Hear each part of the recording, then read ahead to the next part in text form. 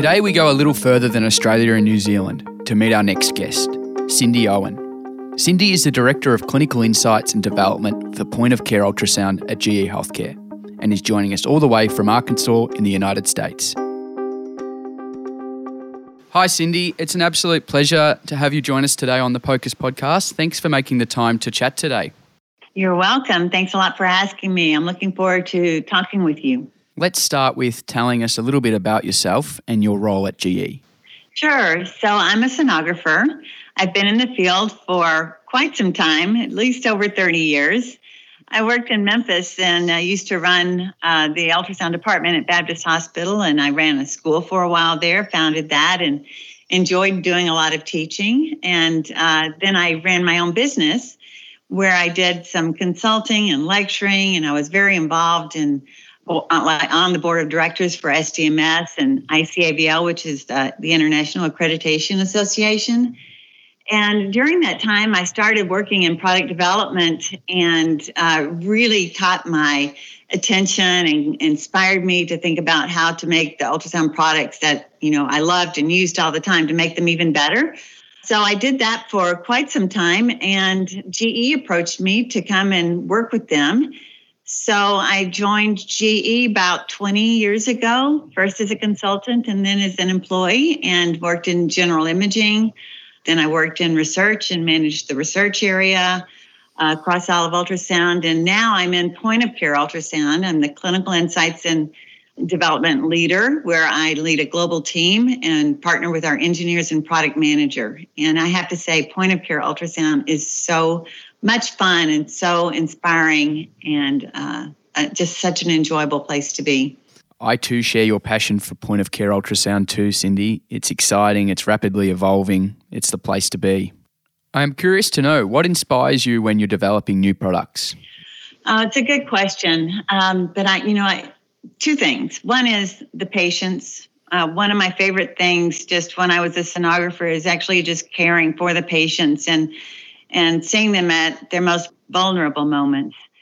So I wanted to build an ultrasound system that is really easy to use and allows clinicians to focus on the patient and not so much on knobology or how to use the ultrasound system.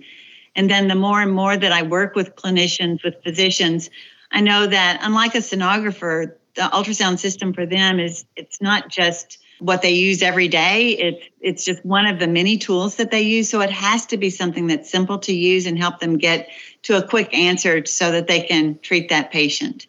Yeah, I'm really inspired by both patients and the physicians. Yeah, great. Let's talk a little bit about artificial intelligence, or AI. It's one of the fastest growing trends in medicine right now, and also a core technology of the Venue family of ultrasound machines. Can you tell us a little bit about why this came to be? Sure. Well, when I started working in point of care ultrasound, it was with Paul Mullen, and he's an inspirational leader. He brought me on and gave me the mission to do something that was different, which was really exciting. He wanted me to really get to know emergency and critical care physicians, understand their problems deeply, because he wanted us to build a totally different type of ultrasound system, not one that just had more bells and whistles or had a bigger monitor or a new this or that, but really something that solved a clinical problem. And for me, this was so inspiring. So I partnered with our chief engineer, Nahi Hallman, and he and I met with, I don't even know how many physicians, so many physicians across the globe to really get to hear what their clinical problems were, to observe how they scan so that we could do that observational research that's so important to let you have insight into what the issues they're facing every day.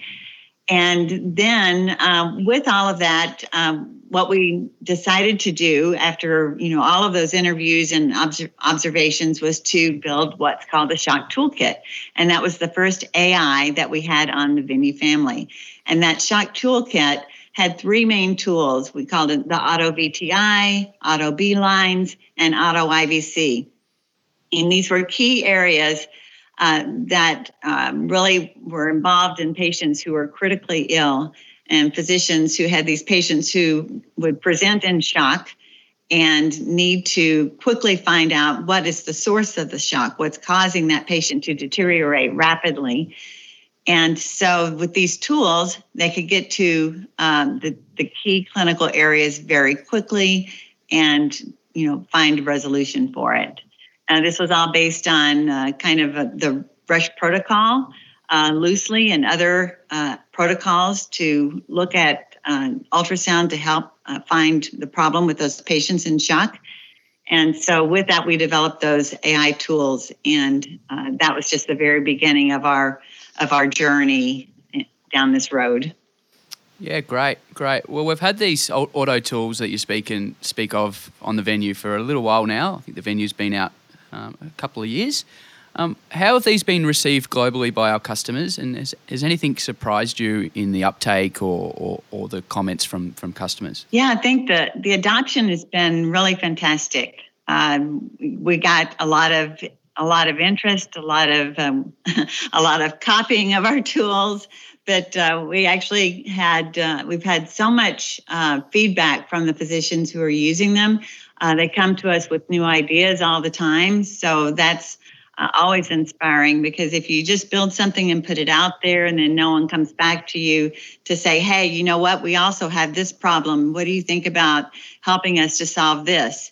And it's always more than we can tackle at a time. So we have to be, use a lot of discretion on how we're going to spend our time and energy, and money to really come up with new solutions for all of these different problems that they bring to us. But the adoption has been so good that, we get these requests, quite commonly. But I think maybe what's been most surprising to me is, with the current pandemic that we've all been facing, none of us saw COVID happening, and that it was going to come, and how important building a system like the Venue family, the Venue and Venue Go, are to this, because not only did we build those with the AI tools, we built them to be very cleanable and to be right in that critical situation in the emergency and critical care. Early on, if I can just share a little bit of a story about what surprised me. Early on in COVID, I was doing a webinar with the 3 physicians from the China critical care group, and they were telling me how they were using the Venue and the auto tools in critical care. And they told me about dressing up in the PPE and, how stressful it was and how hot it was and how much how tired they would be after, working with these patients all of that time. And this was early in COVID when, they didn't really know for sure what they were facing or how to deal with it. And they actually thanked me for working on this. What they told me is that the tools really saved their energy during this time. Sometimes it's a thankless task behind the scenes, but I bet you it felt really good to have that sort of instant recognition about a product to making a difference and having an impact right there and then. That's fantastic. Is it a bit like having a favourite child? What's your favourite AI tool on the Venue? Yeah, I guess in a way it is. I think all of the tools that we have are very important in their particular area, and they all come together to help, with the critical patient, which is when time matters most.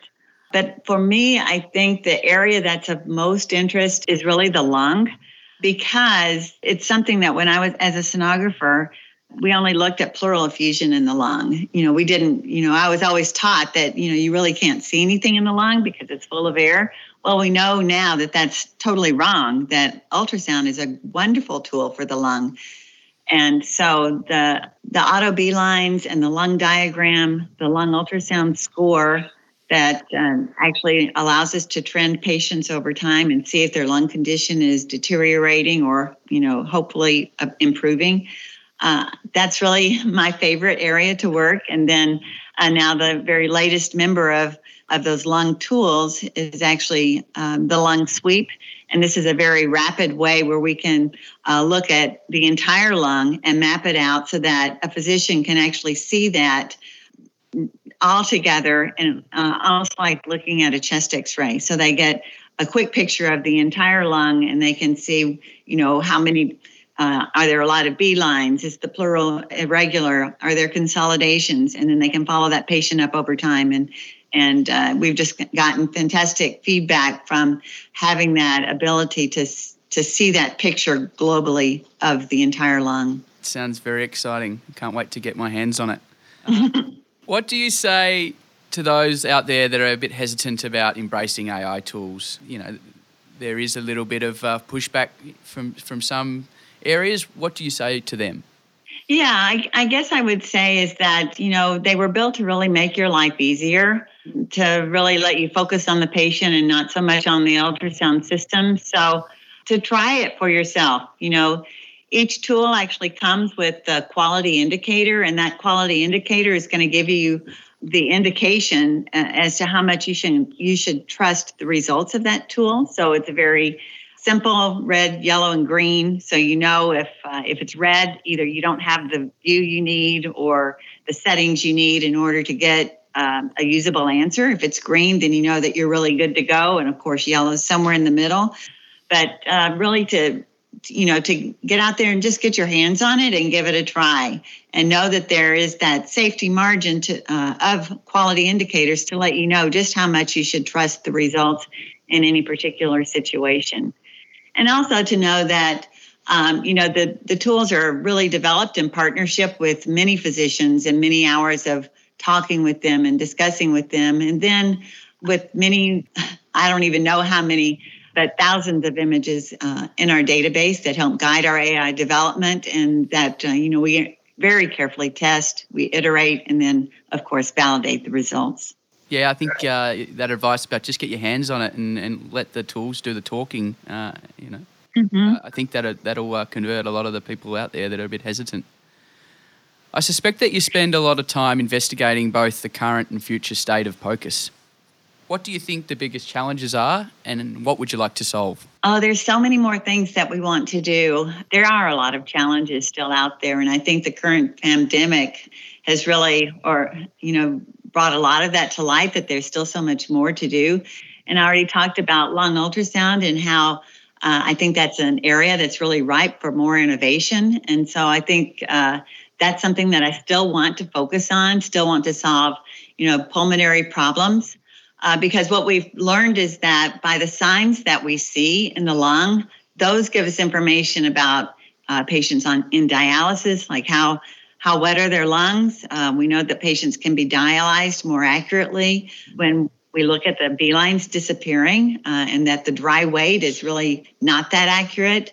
But lung also plays a big role in heart failure, in ARDS, in rheumatology, many, many other areas. So I think there's just so much more to do with the lung and ultrasound, and that will bring us closer to the patients, but also, remove us from using so much radiation. It's not always necessary to take a patient for a CT or a chest X-ray when you could just look at it with ultrasound. You heard it here first, everybody. Watch this space.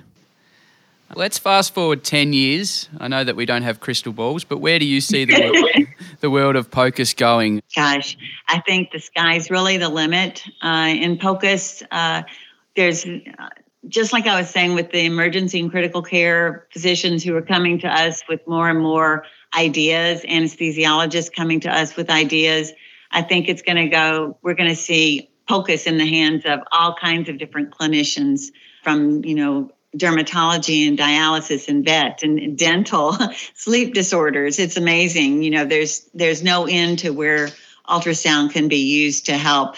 And it's so safe, and it's, something that you just can get your hands on and start learning with it. So I also think that we'll probably start seeing more and more ultrasound in the home by the consumers. And, now that we have such fantastic bandwidth with 5G, where consumers can actually send, or patients can actually send images to their physicians, maybe transducers that are in all kinds of shapes that would allow a patient to actually easily scan themselves without having to, be really particular about placing the probe very carefully in a certain way or holding it in a certain way. because transducer technology is going to evolve and become even more flexible. But who knows where it will go from here? I think it's the next 10 years are going to be very, very exciting in the world of ultrasound and PoCUS. Yeah, I can't imagine what it's going to be like. The last 10 years have been incredible with just the explosion of technology. So, yeah, you're right. I think it's just going to accelerate even more. So I'll be very excited to see where we end up. Mm-hmm. Yeah, me too. Thank you very much for joining us today, Cindy. It's been an absolute pleasure. Your insights have been really, really incredible. So I can only thank you enough for taking the time out of your busy schedule to talk to us today. Oh, it's always a pleasure. Thanks so much.